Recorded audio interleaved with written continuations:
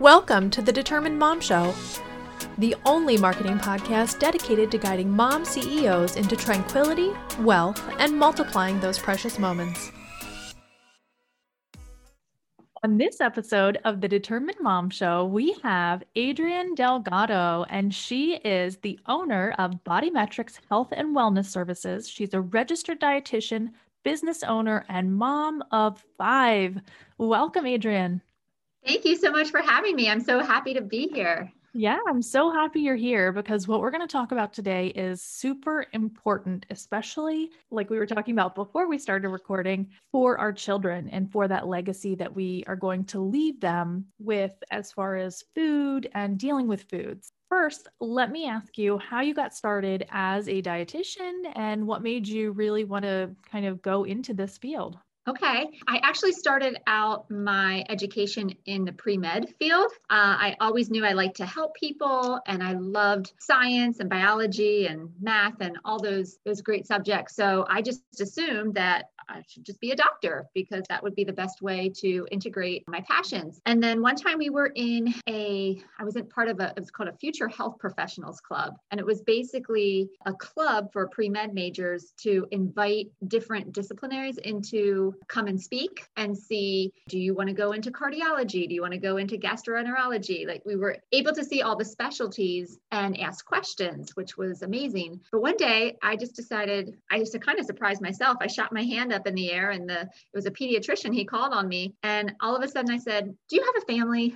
Do you see your kids? How often? And he was kind of taken aback because he was talking more about his specialty, not his personal life. But he answered honestly. And he said, I don't see them as much as I'd like to. A lot of times I'm on call. And I realized this wasn't in alignment with some of my personal goals. I knew I always wanted to be a mom. And so the next day I signed myself out of the pre-med program. And then I started looking through the course selection guide because I was like, I don't want to lose all my anatomy classes and my calculus and physics classes. What can I take that still allows me to stay in the science field, but may have a better work-life balance? I came across nutrition and fell in love with it day one. So that's kind of my story of how I fell into the career path. And I'm so thankful every day that happened. That's awesome. And I love the fact that you just knew like, okay, this is not for me. And you were able to just take action on it. Like me, I would have been like dwelling on it forever. Like, oh, should I be doing this? Should I not? Maybe I should just finish it. I don't know.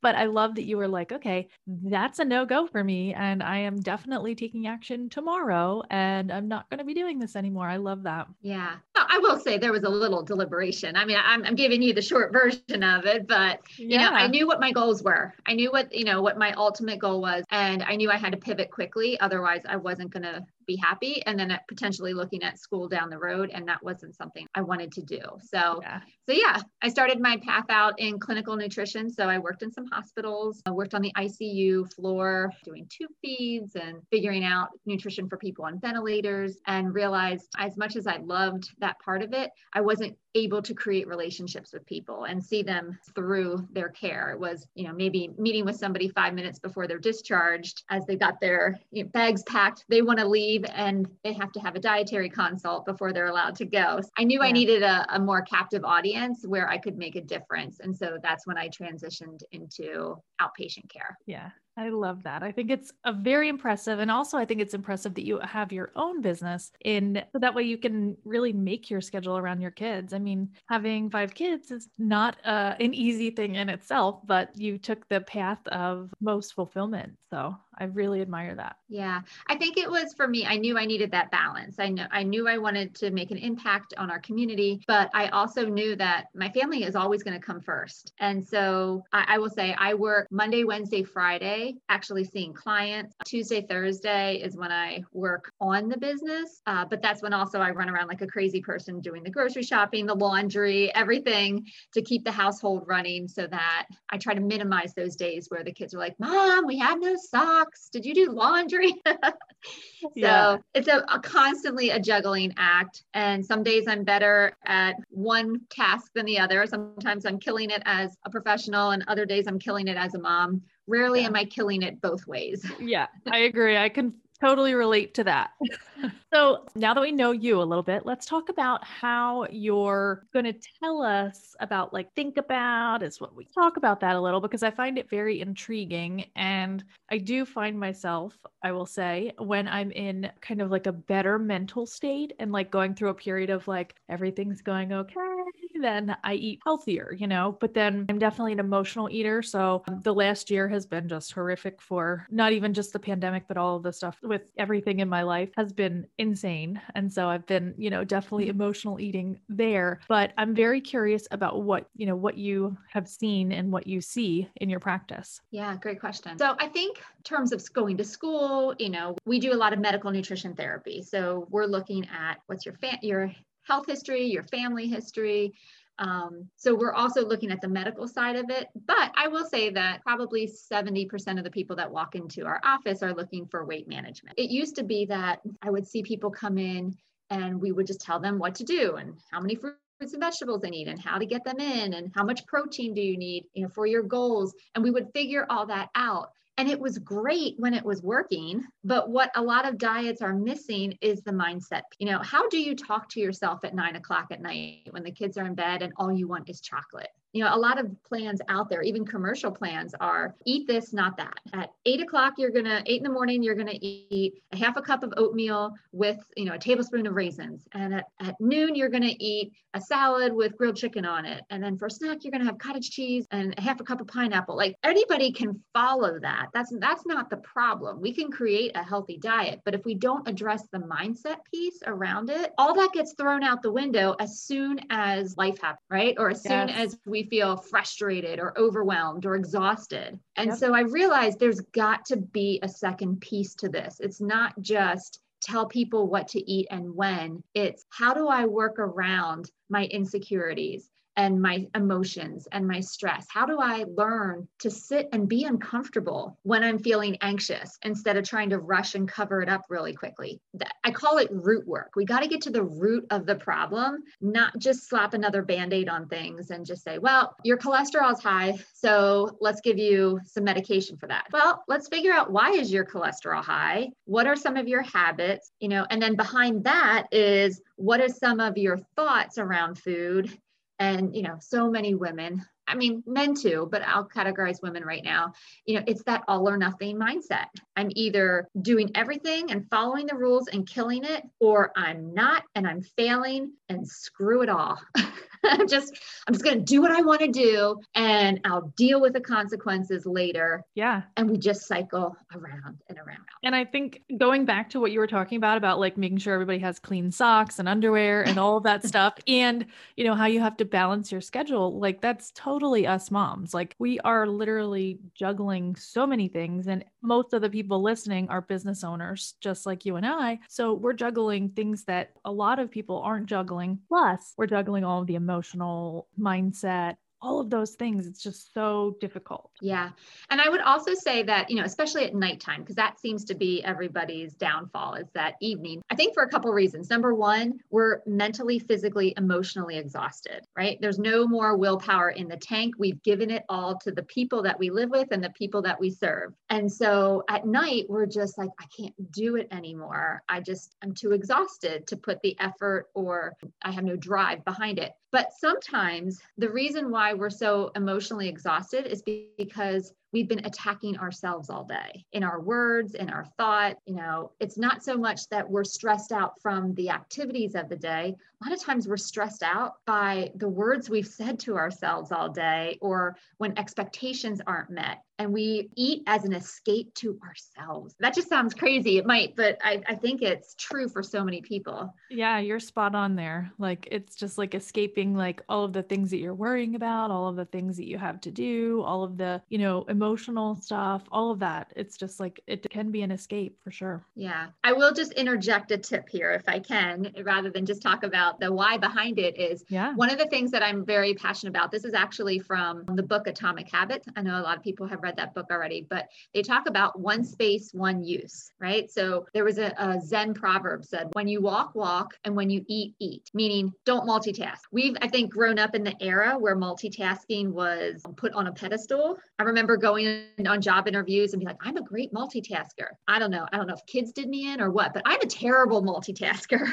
Now, it is not a strength of mine. And it's the whole premise of be mindful, pay attention to what you're doing versus having your hand in too many things. And a lot of times that happens with food. So, I always say, if you're going to have a snack at night, do it at the kitchen table away from the TV. Number one, that'll tell you real quick how hungry you are if you can't eat it in front of the TV. If you have to get up, remove yourself from your family, from your favorite TV show to go eat something, all of a sudden that's a little bit of a game changer. Yeah. You realize, definitely. Maybe I'm not that hungry if I can't sit here and eat out of a bag or eat out my ice cream out of a half gallon and just veg out and escape all of my life for the next half hour. Yeah, I agree totally with that. I love that idea. Yeah, I think that's a perfect thing because as you're talking, I'm drinking my coffee here or my chai and I'm about to drink my smoothie and, all of this stuff. So I'm a total multitasker when it comes to those things. And I literally eat my lunch at my desk. So I really need to probably work on that a little. Yeah. When you eat, have a designated eating spot so that your brain doesn't confuse the activities because you're at your desk all day long doing work. And so if you constantly eat at your desk, then you'll be working at your desk for another reason. And your brain will be like, hey, don't we usually eat when we sit here? And you will eat in the absence of hunger just because it's an association. That makes so much sense. I love it. Yeah. You probably just changed a lot of people's work habits right now. Well, and I know because I fall into the habit as well. It's just easy here. Let me take a couple bites and keep working. Take a couple bites, keep working. But honestly, your brain needs that break to be more efficient, to, have more clarity and focus in the second half of your day. And even though it feels like a challenge or it feels like I won't be able to get as much done, you actually will be able to get more done. I mean, I cannot even tell you how many studies have been done on this right here, where when people get up and get away from their desk and eat lunch in a separate room and then come back to their work, they are just so much more productive. Yeah, I can totally see that. And you're speaking, it's like one of those things where you want to hear, you need to hear it, but you don't necessarily want to hear it. You know what I mean? That's the story of my life. Yeah, I mean, exactly. Everybody, they know they need to hear this, but can't you just tell me an easier way? Can't I just swap out this one ingredient for another and everything will be okay in the world? Yeah. No, you got to actually do the work. Yeah, exactly. So that's a great tip, just, to designate one space as your eating space. So that way your mind only associates eating in that spot. Another place that can get tricky is the bed, right? They always say, don't watch TV in bed, don't do other activities in bed, because then you'll have trouble sleeping because your body will be like, what are we doing here? Are we eating? Are we watching TV? Or are we sleeping? So sometimes that can be helpful. My other tip is I always tell people, if you're going to eat something, always make sure you're pulling out a ceramic plate. Yes. Why is that? Yeah, right. So first of all, if you pull out a plate, it means you're invested in the task at hand. All right. So how many of us just absentmindedly walk through the kitchen and we'll grab a handful of pretzels or we'll grab a handful of chips, especially if there's other people in our house that are eating. Right. Yeah. And so I always tell people, well, if you're going to go eat a handful of pretzels, go get a plate for that. And they're like, I'm not going to get a plate. It's just 4 pretzels. I'm like, well, then you're not hungry. Again, if you have to go to the extra step of getting a plate out. And this is why I say not a paper plate, because a paper plate's easy to throw away. One you actually have to wash. Are you going to wash a ceramic plate for 4 pretzel sticks? That is a next level of commitment. I love that. It's are you now really committed to those? Yes. Are you going to do the dishes for this 4 pretzels? Yeah. And again, it's what we call pause points. They're just little things that we do and we insert into our day to just make sure that what we're doing is actually what we want to do and in alignment with our goals. And so it's a whole lesson on mindfulness, which I'm sure you guys have talked about lots of times, staying present, but we need those pause points to let the front part of our brain catch up with the back part of our brain, which I can speak to that if you're interested, because I think the whole thing is fascinating. Yeah, I would love to hear more about it. So we have 2 parts of our brain. We have many parts to our brain, but the 2 I'm going to talk about, the first one is called the prefrontal cortex, and that's right in the front of your brain. And the prefrontal cortex is responsible for forward thinking, logic, consequences, making sure that you're working in alignment with your goals. Like I said, consequences with, interestingly enough, in boys, the prefrontal cortex is the last part to develop. So this is why 18-year-old boys don't make great decisions. Makes because total sense. Their prefrontal cortex is not completely developed yet. They're not thinking of the consequences of, drag racing with their friend on the road, and they might actually be a cop up ahead. So the prefrontal cortex is obviously, when it comes to nutrition, the part of the brain we want to engage most often because it's the one that has our best interest at heart. Then we have this thing called the midbrain, which is in the back of the brain. It's also termed the toddler brain. And the reason it's termed the toddler brain is because every decision it makes is through the lens of pain avoidance and immediate gratification, right? It's like a toddler, but I want it. I want chocolate for breakfast. And you try to reason with this child, you can't have chocolate for breakfast. That's not a breakfast food. And the toddler could care less, but I want it. Yeah, I eat it other times of the day. So what is the difference between now and the other time? Right. You can't argue with toddlers. And so every decision that the toddler brain makes is through the lens of pain avoidance and immediate gratification. It's also the part of the brain that always answers first. So when you have an idea in your head, like I'm stressed, the midbrain, the toddler brain in the back says, oh, when you're stressed, let's eat chocolate. That's a good idea, because that's what we've done every time before when we're stressed. It thinks it's being helpful because it looks at, it's kind of like a card catalog. I'm dating myself here, right? A card catalog of every experience that you've been through. So when a problem arises, it answers quickly. And it always answers through the lens of pain avoidance and immediate gratification. Wow. The prefrontal cortex is a little slow to answer. And so a lot of times when we get craving, right? And we know they're cravings because they're urgent. Like, I need it now. Yeah. Not, maybe I'll have some chocolate. I don't know. Let me think about this. Is this what I want to do? It's, I need chocolate now, right? Yep. And that's just our midbrain throwing up an answer very quickly, but it's through the lens of pain avoidance. I want it now. I don't want to wait, and immediate gratification. So what we need to do is actually slow things down and allow the prefrontal cortex to get involved in the conversation. Yeah. And so by slowing things down, where in the middle of an emotion, time does not feel like it's on your side. Like, right. I have to take care of this uncomfortable emotion as quickly as possible because it's going to overtake me. And interestingly enough, the stress cycle is only about 90 seconds long. Oh, wow. So we're 90 seconds away from feeling completely different. But in the moment, it's like, no, this is the decision I'm making because this is what the midbrain told me. Mm-hmm. And so because I only have one decision available, this must be the one I have to take. So is not having those things available, right? Is that a way to solve that problem? Or sometimes I know, like, if I have a craving, I'm like, all right, well, I'm going to have to go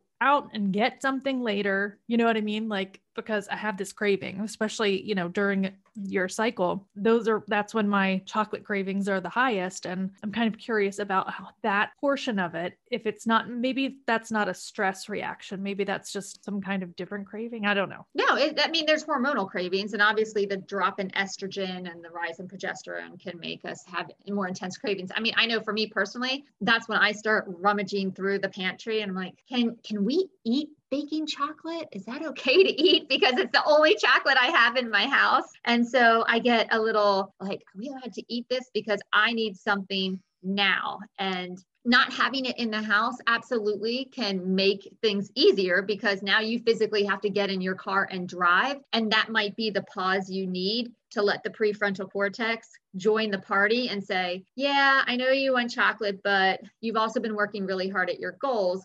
Can we substitute fruit? Because what we want is just all we want right now is something sweet. Or it's allowing the prefrontal cortex to join the party and say, you know what? I know you feel anxious right now. And I know it's around your cycle and, this is just how you respond. Let's just give this 5 minutes and see how we feel. We're going to breathe through it because deep breathing actually de-escalates an emotional response. Plus it also increases oxygen to the prefrontal cortex. So telling yourself, We do. We need so much oxygen to the prefrontal cortex. So just even telling yourself, if I still want this 5 minutes from now, then I'm going to go grab it. I'll get in the car. But when you have things immediately at your disposal, chances are you're going to give it. You may grab them more often. Yeah. Or even putting them in another place. I have a lot of clients who they have snacks for their children, but they just keep them in the basement, just something inaccessible where they have to do a little bit of work for it. Or they'll put it. I had one lady, she used to watch her grandchildren, and her grandchild would always have a snack when he got home from school, and then they would do homework together. And she actually put the snacks in a plastic bin in her garage on top of the highest shelf. So she couldn't reach it, but she created a path for the grandson to walk up and grab a snack. So she made it completely inaccessible to herself, or she would have had to do like some type of gymnastics to get to that piece of chocolate, which would have created a long enough pause point for her to make sure, is this what I really want to do? I'm going to have to work for it a little bit. And she would be risking injury. So that's would true. Be totally going against the midbrain, right? That's right. That's right. Yeah. Because it's not immediate gratification. I've got to work for this. And it was just enough time for her body to be like, okay, is this really what I want to do? Yeah. And sometimes, I'm not going to lie to you. Sometimes you still want the chocolate. But at least now you're bringing another option to the table where before there was none. Yeah. Bringing that kind of checkpoint, like you said, the pause point. I think that's awesome. Yeah. Yeah. Wow. You're totally, that's a lot. You say a couple things, but those can be absolutely like game changing for people, especially like I know someone like myself where I'm just like, okay, I need chocolate now. I'm going to go get it, whatever, but I like the thought of engaging and like maybe breathing through it and all of those things. I think that's really helpful. Yeah. Just even set a timer, start with 90 seconds and really focus on slowing your breath down. So when there is an external threat, right? Let's say you're walking across the street and you see this car come barreling down the road and you realize in a split second, like I've got to pick up my pace and get across the street or otherwise I'm going to get hit. So, let's talk about that as an external threat rather than using like the saber-toothed tiger as an example. Let's use a car coming because we can all identify with that. And so what happens is we get that fight or flight response, that sympathetic nervous system that gets engaged where our heart rate increases, our blood pressure increases, our pupils dilate, palms get sweaty, blood flow goes to the muscles for action. What's interesting is in that moment, your brain naturally shuts down the prefrontal cortex as a way to protect you. It's a survival mechanism because when it comes to making a decision, you want to make the fastest decision and just go with it. You don't want to be like, well, I could, increase my pace, but then again, what if I stop where I'm at? Well, maybe if I go backwards, there's no time to make that decision. Like you've got to make a decision and go with it or you're going to get hit. Yeah. So your brain protects you by shutting down that part of the brain that wants to look at all the options and make sure it's in alignment with your goals. And it wants to make that immediate decision, which you need to survive. The same thing happens when you have an internal threat, right? So we have an external threat, but for many of us, because we're trying to do it all and raise families and run businesses, we have internal threats all day long. Yeah. Called stress and anxiety and overwhelm, sometimes depression, fear, all those emotions. And they elicit the same exact response as when you have an external threat coming to you. Wow. Your heart rate increases, your breath, you might start taking shallow breaths. You might notice you're getting rammy. I know for me, I get a little restless when the overwhelm starts to happen. Sometimes it was like, oh, I need to go eat something. That would be the first thought that would pop into my head. And so the same thing happens when you have an internal stress. You still get all those symptoms. The problem is there's no external threat coming at you, but you still feel the same way in that moment. Wow. And so again, your brain starts to shut things down as a way to protect you. Your job is to open that door right back up. And we do that through deep breaths, again, increasing oxygen flow to the prefrontal cortex to invite, this is just me feeling overwhelmed right now. I don't need to eat through it. I just need to make the next best step. Or how can I simplify this process and just do the next right thing? Yeah. Oh my gosh, that's so amazing. I'm going to be honest. I've done like intuitive eating workshops and like I've read books and all of this, but I've never heard it explained this way, like scientifically. And I understand it so much better right now, because Well, I think we need to work with our brains instead. yeah, When we understand what's happening, we have more tools in our belt to be logical and to rationalize and to understand what's going on so we can talk ourselves through it versus being scared. yeah. Or just being like, you should be thinking about what you're eating instead of like, think about if you're really hungry. But like, now that I know what's actually happening, like that stress response and like the length of time that you need and like different things to avoid or to put in place, I mean, it just makes so much more sense now. I can't even explain it. Well, good. That is the Yeah. point. So, Yeah. yeah, That's I think awesome. it's for so many of us, we want to understand why we do what we do because we have so much shame and guilt around not following through. For so Yes. many of us, we're killing it in our businesses and, we're raising amazing children. But yet this nutrition thing is like our thorn in our side. Like, why can't I do this well? And I do this well. Why am I always hung up in this one area? And I blame and our so parents. And seriously, because like our parents' generation is like the start of like the diet culture, like, and all of that stuff. Like, I just remember my mom and my aunt and everybody always being on this diet or that diet or all of those things. And I just blame that generation. yeah, go for it. Well, I would say the same thing. Like I grew up watching my mom. She would get dressed in the morning. And I remember, thinking, oh, she is just the most beautiful woman in the world. Like she was doing her hair and her makeup. She put on her high heels to go to work. And I was just in awe of her. Yeah. And, but every day, every morning before she left for work, she would get on the scale and she would check her weight. Yeah. And I remember watching her shoulders fall, that look of disappointment. And I didn't even know what she was doing at the time, but I learned very quickly that that scale is what teaches you how to feel about yourself every day. Yeah. And so I 100%. think from a parent standpoint, because once you become a parent, things change. Like you see things through a different lens. And it's not so much of teaching our children how to eat, how to take care of our body. It's also teaching our children like how, or maybe I should say what words to say when you're not feeling good about yourself. So even though they see us, my mom never said, I feel terrible about my body when Yeah. she got on the scale. Her actions spoke very loud and clear. Yeah. The And nonverbal so, cues. yes. And so how many women get on the scale every morning? How many women get on the scale in front of their children and not think anything of it, but their body language is screaming a message that I'm not good enough. My self-worth is tied to my weight. And that child learns at a very young age that this is where my worth comes from. Yeah. And we've got a $1 trillion industry jamming so many different diets down our throat that we just assume this is what we are meant to do. This is just what we have to follow because it's the legacy that's been passed down to us. Yeah. It's supposed to be hard. If it was easy, then. That's my criteria for trying to find the diet that works for you. And when I say diet, I mean an eating style, not a actual, eat a half a cup of cottage cheese diet. Yeah. And so part of it is it should not be hard. Like if you can't start at the next immediate meal, that is not the plan for you. Like there is no giant fridge clean out day, create 400 spreadsheets of your workouts, cross-reference with your eating plan, cross-reference with MyFitnessPal.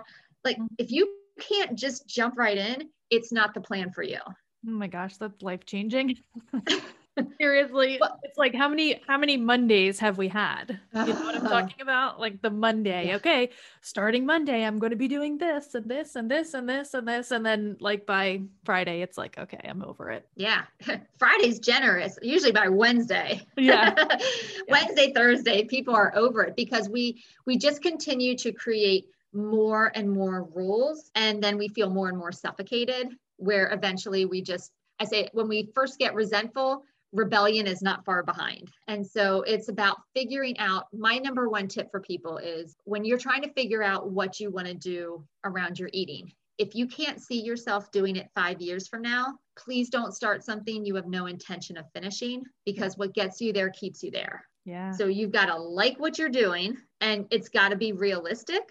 That doesn't mean you can't make tweaks. Like I usually say around quarterly is where I have to make adjustments to my diet because new sports schedules, change of weather, just usually once a quarter, I'm having to make adjustments. So it's not like once you find your way, it will work perfectly every day for the next 40 years. Yeah. Probably not. But I make sure that the rules, and I'll put rules in air quotes, the rules that I follow are things that I can do for the rest of my life. Mm-hmm. Like, for example, I am going to eat cake at every one of my children's birthdays. Mm-hmm. Now, I have 5 kids, but 2 of those are twins. Yeah. So I've got 4 birthdays. I will never let my children see me not enjoying a piece of cake on their birthday. Yeah. So I'm not even going to make it a rule that I can't eat cake because I know I'm going to break it 4 times. Well, let's be honest, 6 times a year because I'm going to eat cake on my birthday and my husband's birthday too. Yeah, exactly. Right.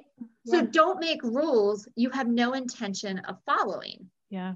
And the diet industry has taught us more rules, more rules. And for many of us, we've done so many different types of diets that we've got rules that we just keep adding more rules. And a lot of them butt heads with each other, like don't eat fat, but don't eat carbs. Well, what the heck is left? Yeah, exactly. Right.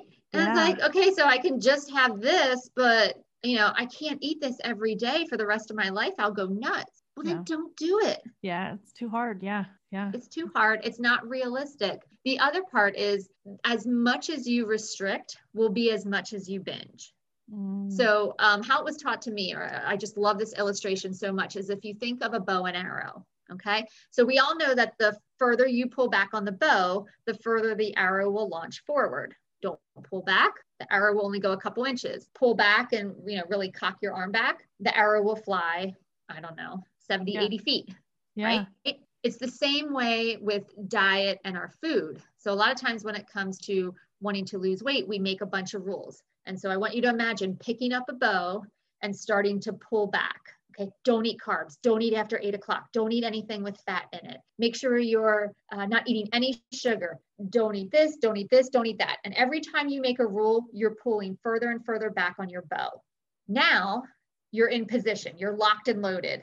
And the rules around dieting are how long can you hold this position and not screw up? Wow. I mean, I'm holding my hands up right now in the shape of like holding a bow. Yeah. I'm not even physically holding a 30-pound bow and my arms are starting to get tired just holding this position. Mm-hmm.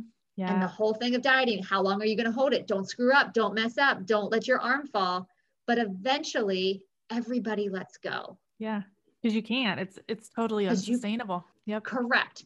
And the further you have pulled back will be as far forward as most people binge. Wow. That's crazy. That's such a mind-blowing illustration. That's crazy. Right. I love it. So for people that find themselves binging, just going off, the whole thing is if you don't restrict, there will be no binge.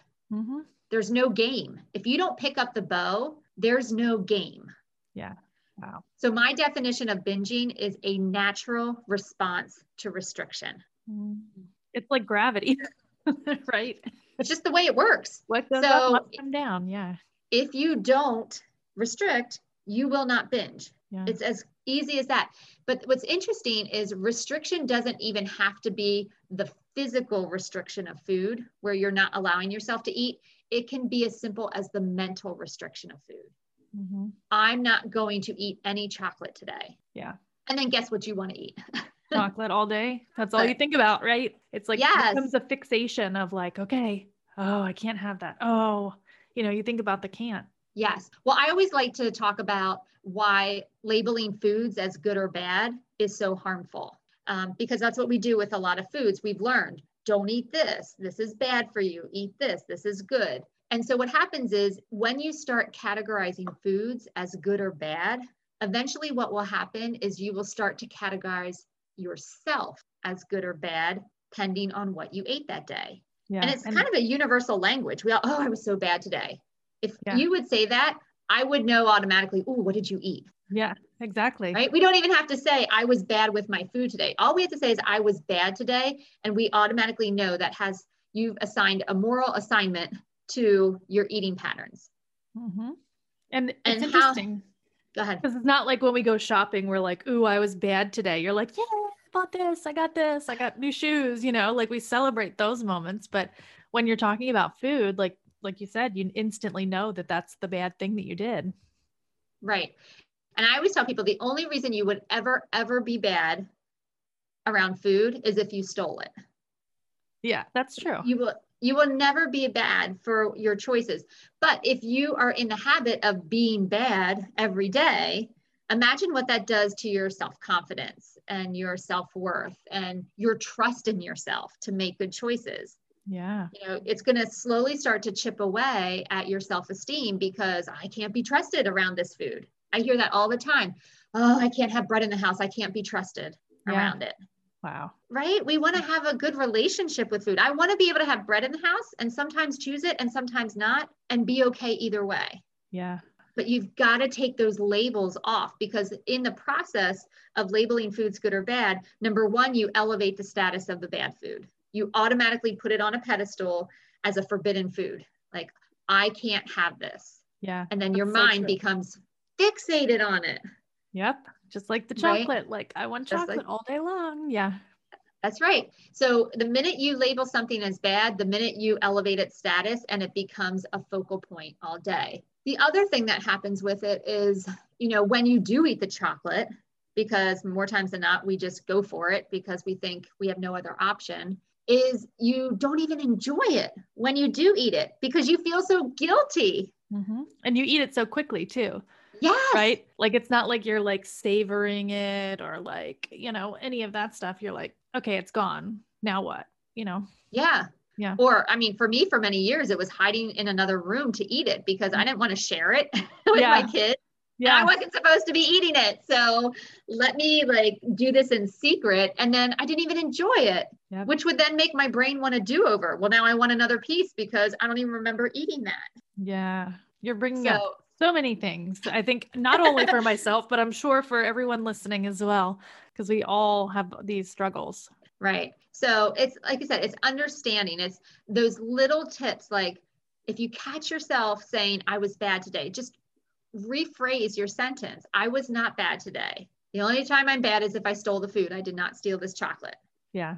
And when you can change your language and you can change your thoughts just by these little tweaks, by not labeling food as good or bad anymore, it will open up so much freedom and so much trust, because a lot of us, what we're lacking is trust in ourselves, that we can actually make a good decision because we think our past will dictate all our future success as well. So it's realizing I can do this. Food it's not my friend. It's just food. Yeah. And I can choose what I need in the moment, and labeling foods as good or bad. If we could just change that language alone, people would be amazed at the results. Yeah. Wow.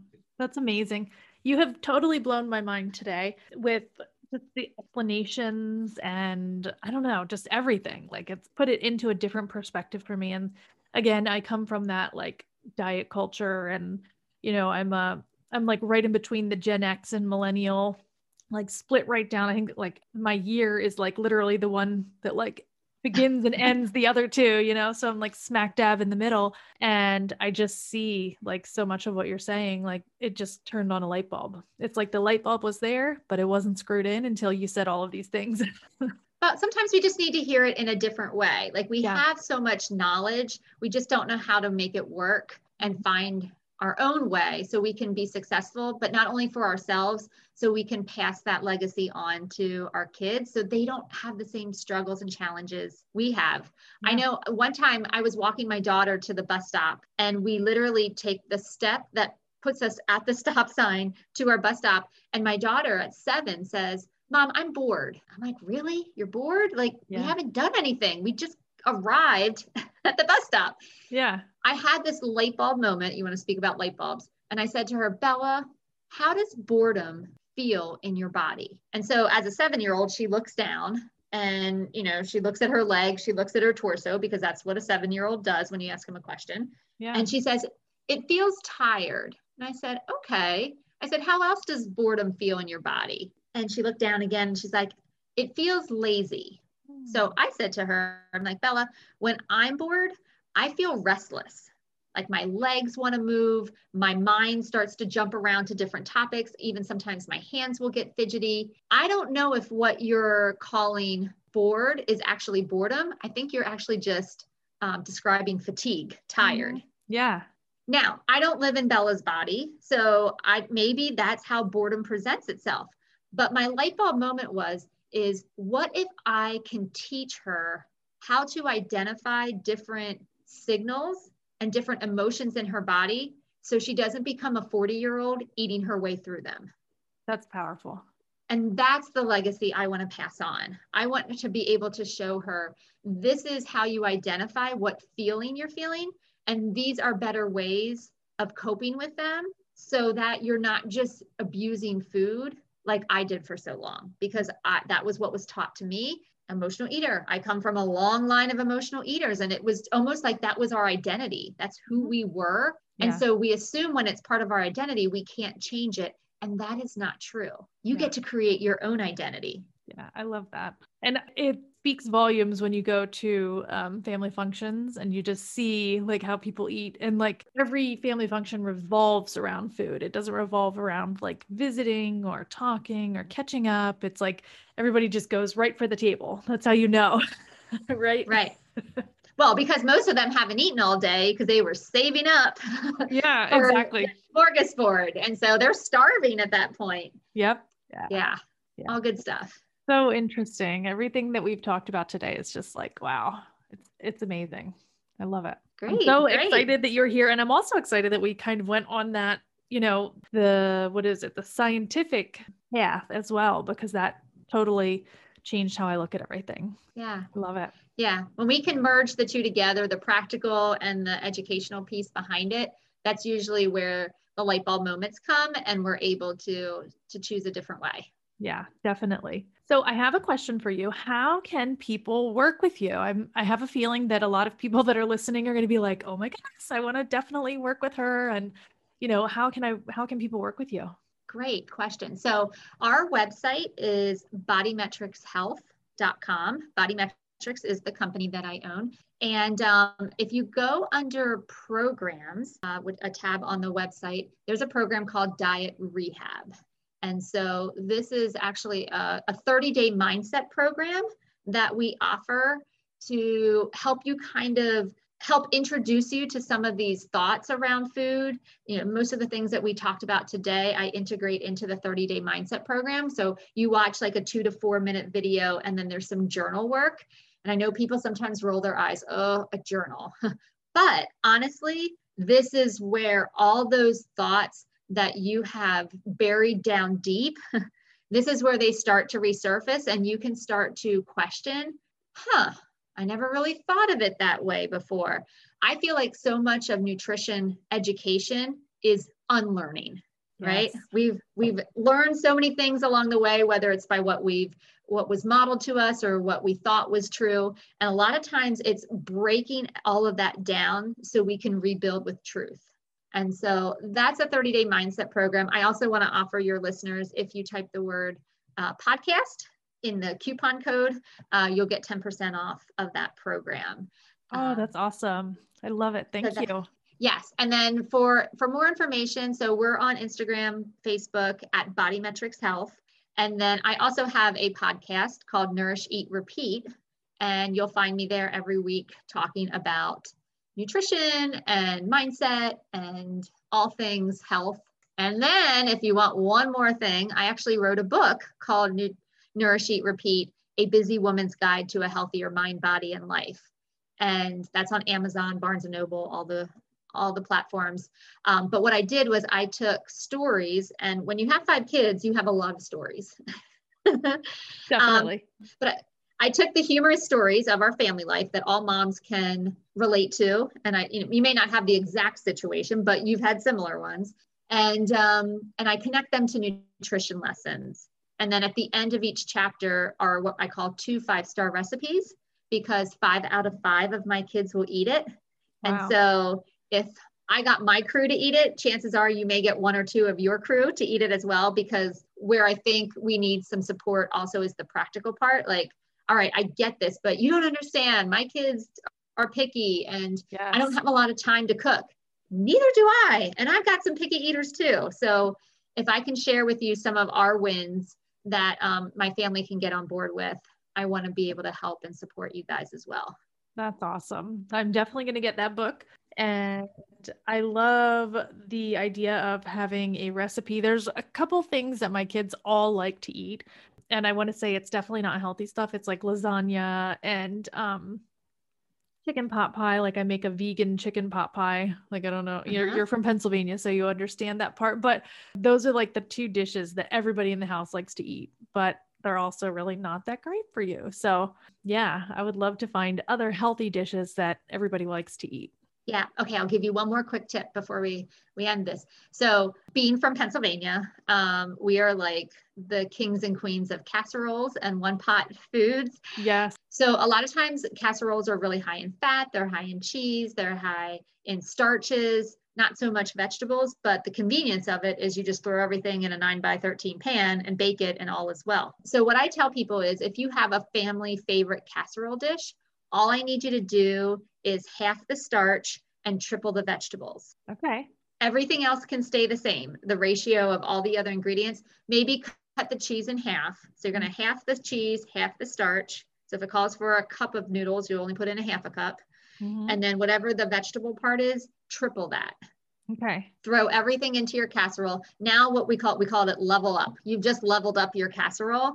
So it's not, completely unhealthy, but you've redeemed it because you've added more produce and more nutrients to it.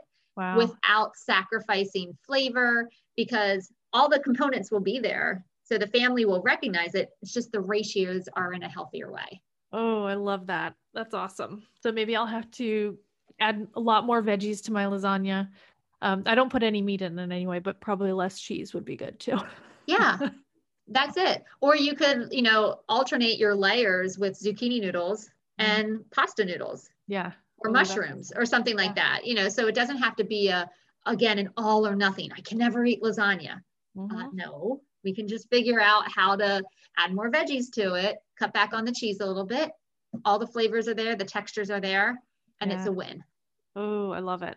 I love it. I love it. Awesome. Well, thank you so much for sharing. I can't even count how many knowledge bombs you dropped on us today, but I loved every single one of them. And I also want to ask you, I know you said you're on Instagram and you also have your website, but is there anywhere else that you hang out online that you love to interact with people? Probably Facebook's an easier way to get in touch with me too. And again, that's at Body Metrics Health. I'll be honest with you, I'm in that generation where I'm like, oh, I do not know my social medias as well as I need to, because I feel like I'm too old for that. So I am learning, but I would say Facebook, Instagram, I will always directly respond to anything if somebody asks me a question or wants more information.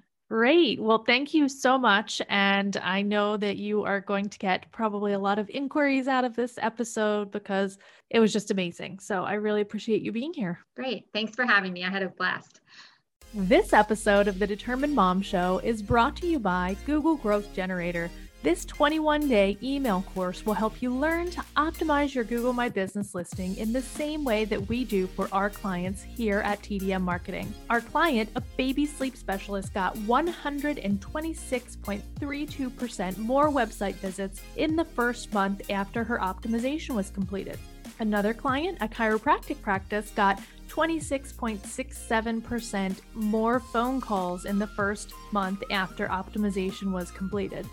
And finally, our client, who is a residential cleaning service, got 61.11% more website visits in the first month after optimization. If you're not sure if Google My Business optimization is for you, listen to what Kristen Ratton from Kristen Ratton Content Services had to say about her optimization. I hired Amanda to optimize my Google My Business listing, and within 10 days, my views were up 150%. This may be one of the most valuable things I've ever done for my business, and Amanda made it quick, easy, and painless. If you are ready to get started with your Google My Business optimization, go over to gomybusiness.com. That's gomybusiness.com/growth.